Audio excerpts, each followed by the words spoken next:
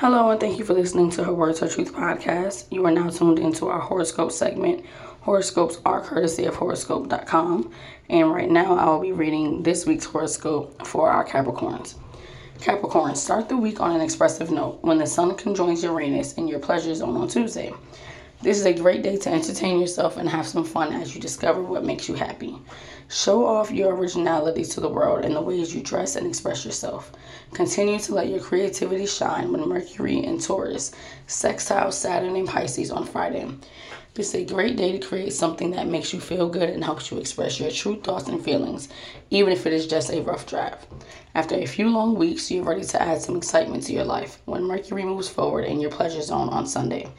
You'll finally be able to express yourself with ease. This is the perfect time to go on vacation or start a new hobby. Again, these horoscopes are courtesy of horoscope.com. Thanks for tuning into Her Words, Her Truth podcast.